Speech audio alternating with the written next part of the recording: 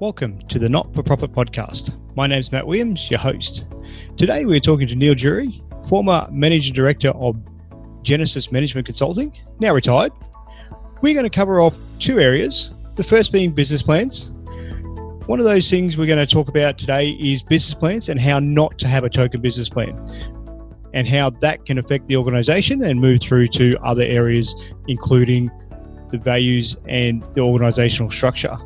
The second thing we're talking about in relation to business plans is how business plans can be used as tools to avoid risks or at least address risk and management, and how they also can be used as part of a collaboration between other entities. The second thing we're going to talk to Neil today about is boards and the structure of the boards, what the best structure of a board is, how the board is communicated and the things that happen within the board, and also the training of the board. One important factor is to keep the board knowledgeable and moving forward. And the other area we talk to boards is also the communication between the board and the members of the organisation. The Not-for-Profit Podcast is brought to you by Platinum Audits for all your auditing needs. If you need any audits done or you need any information, please contact Platinum Audits.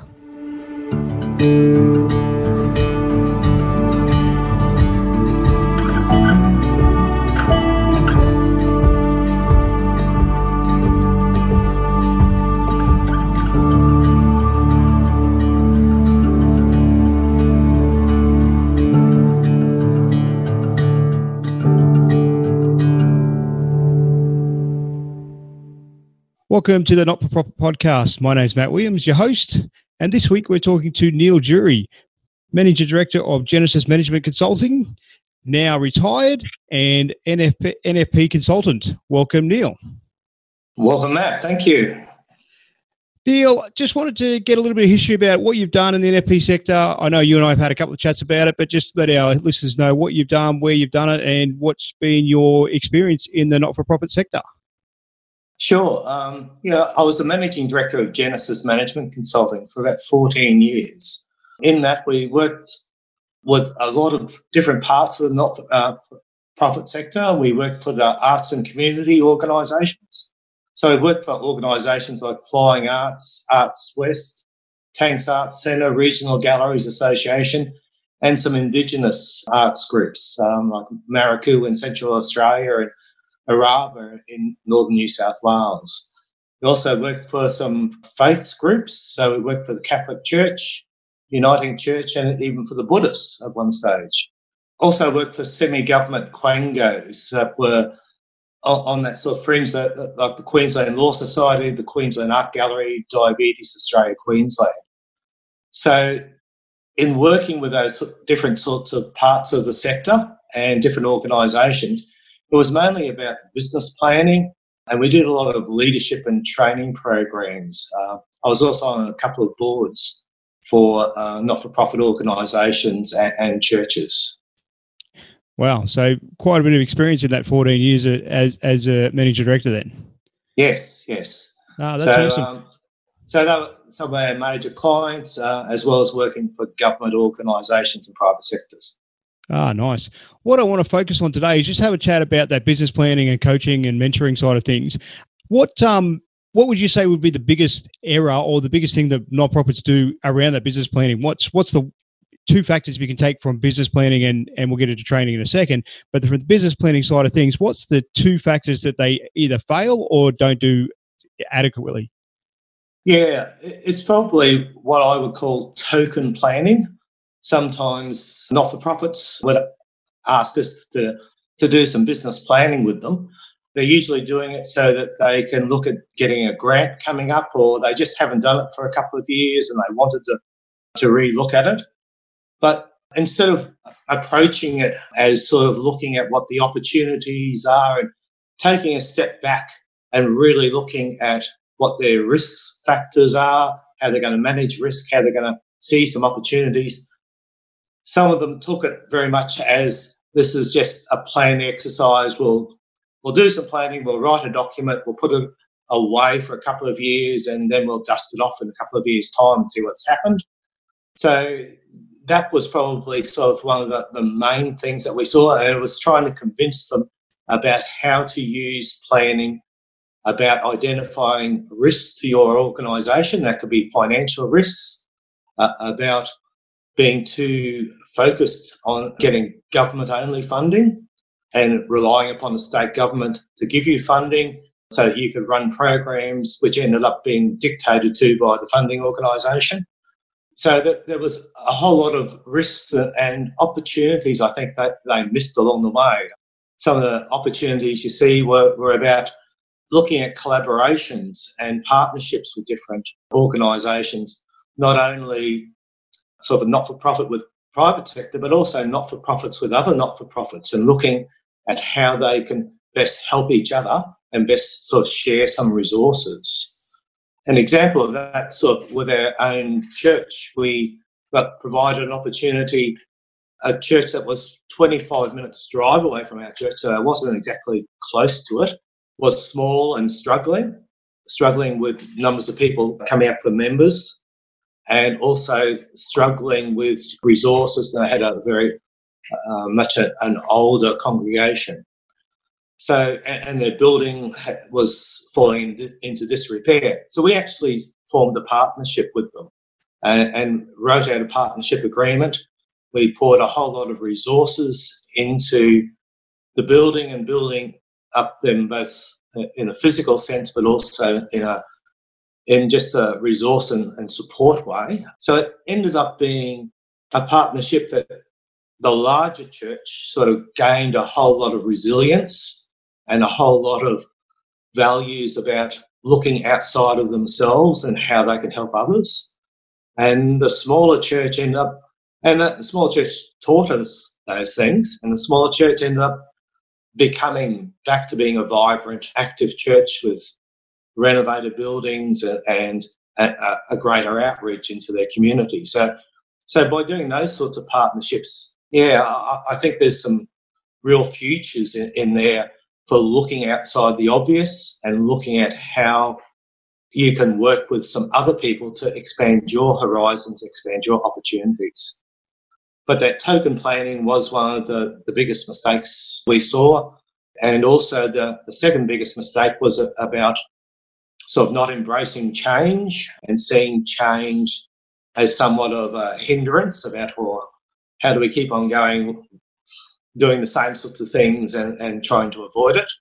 Unfortunately, a lot of change was legislative and couldn't be avoided, but they were still trying to find ways of trying to minimise the amount of change they had to make. So those were the two probably biggest things. So I guess I'm of the philosophy about, embracing change. If you're not moving forward and growing and doing some different things, then you're actually sliding backwards a little bit as an organisation. So you do need to take some advantages of some of those things and actually embrace change and look at some futures and some collaborations and working together. Oh, awesome. Do you find that for those token ones of business planning and whatnot,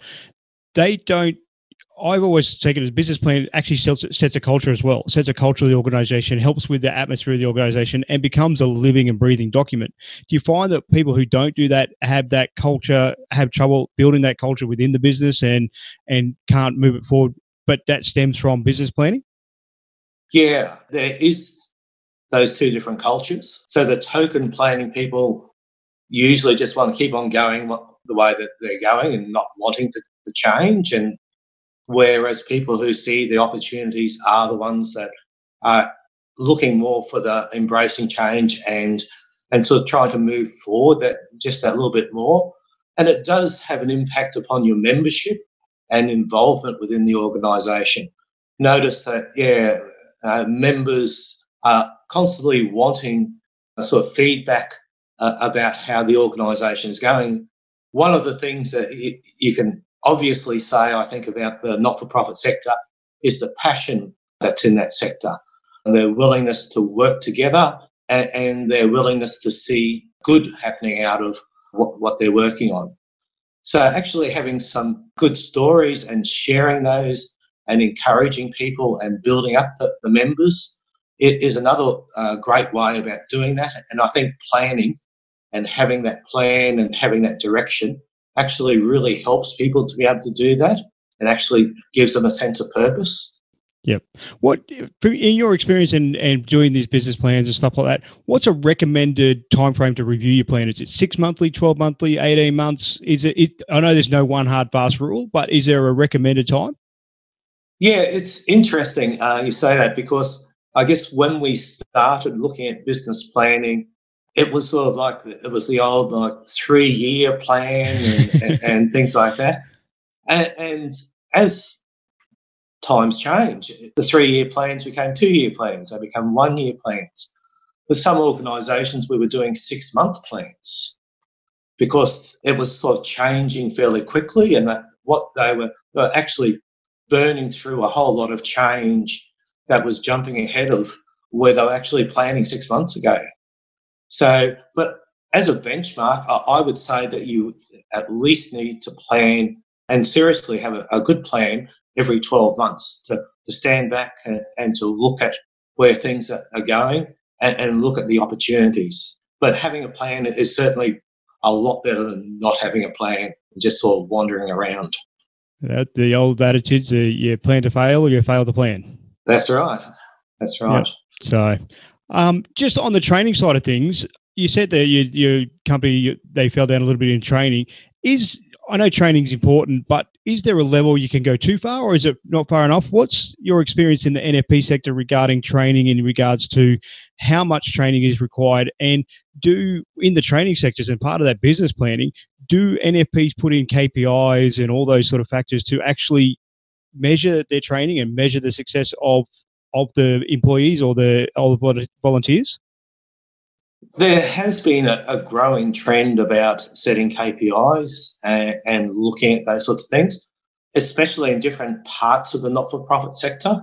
We sort of definitely notice that in the arts and cultural sectors, and that was also driven by government funding and other sort of funding requirements, that they had to measure a whole lot of stuff and report on KPIs.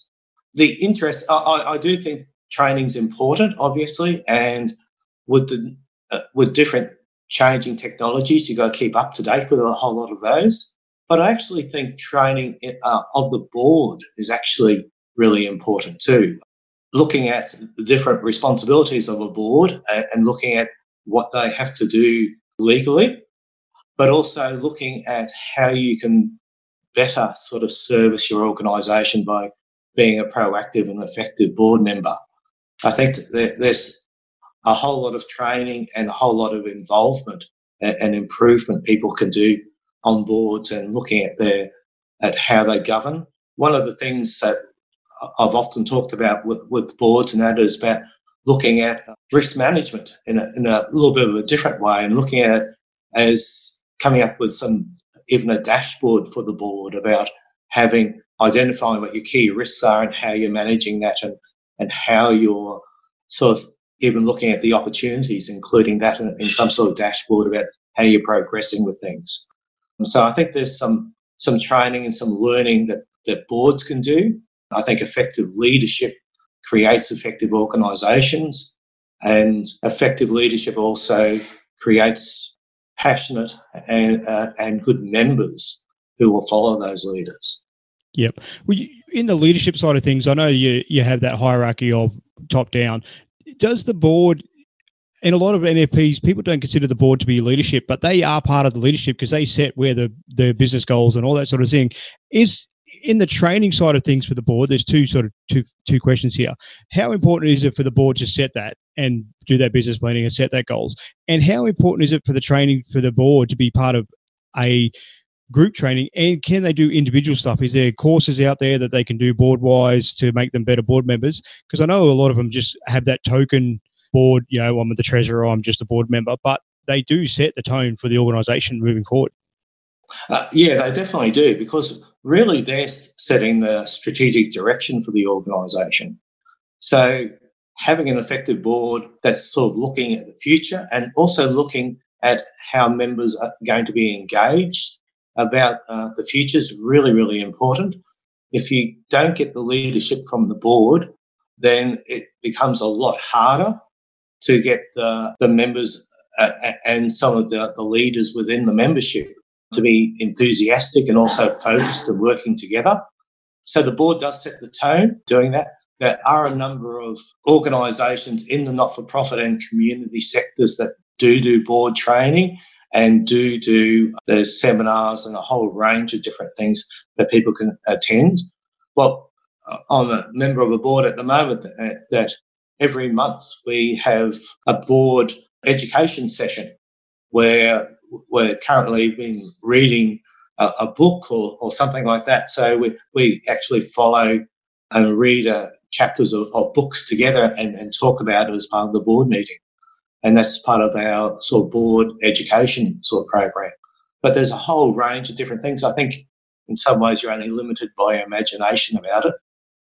But there are a lot of really good resources out there. So I really encourage boards to be proactive and looking at those sorts of things. Yep, definitely. In the sense of board structures, is there any, and in your opinion and your history of what you looked at NFPs, is there a proper board structure? Like you can't have too many, you can't have too little. Like I know that most boards take a 5, 7, 9 member approach. Is there a board structure that works better or worse, or that is ideal?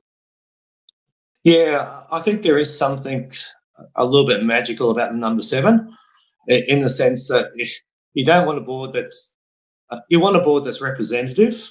That's one of the things I know a number of boards have struggled with, especially if you've got different campuses and different locations, or you're a not-for-profit that is based in the city but has different branches in regional areas and things like that. So trying to get a board that's representative, and not just of location, but representative of gender and of age, is a constant battle in the board.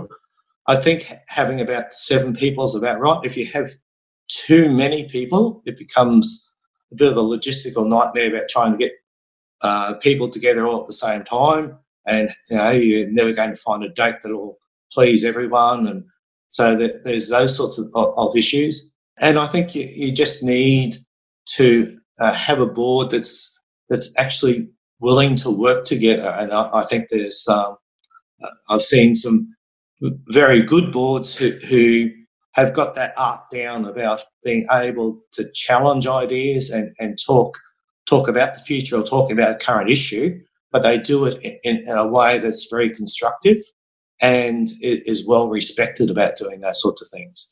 You don't want a board that is also very argumentative or that's just going to go along with what the CEO or the president's going to say about things. So you need a number of different balancing elements within a board to make it really work well. But yeah, too big a board. I've seen boards tried to get like 20 people together, and it just becomes unwieldy and no one ends up getting their say, and it just becomes very hard. So 7's a good number to start with, and just adjust it to your own circumstances. No, fair enough. 20 it seems excessive. You would be lucky to have everyone agree on one thing at one time. That's right. But sometimes boards are made up of people who, that they've been there for a long time and they just want to be inclusive.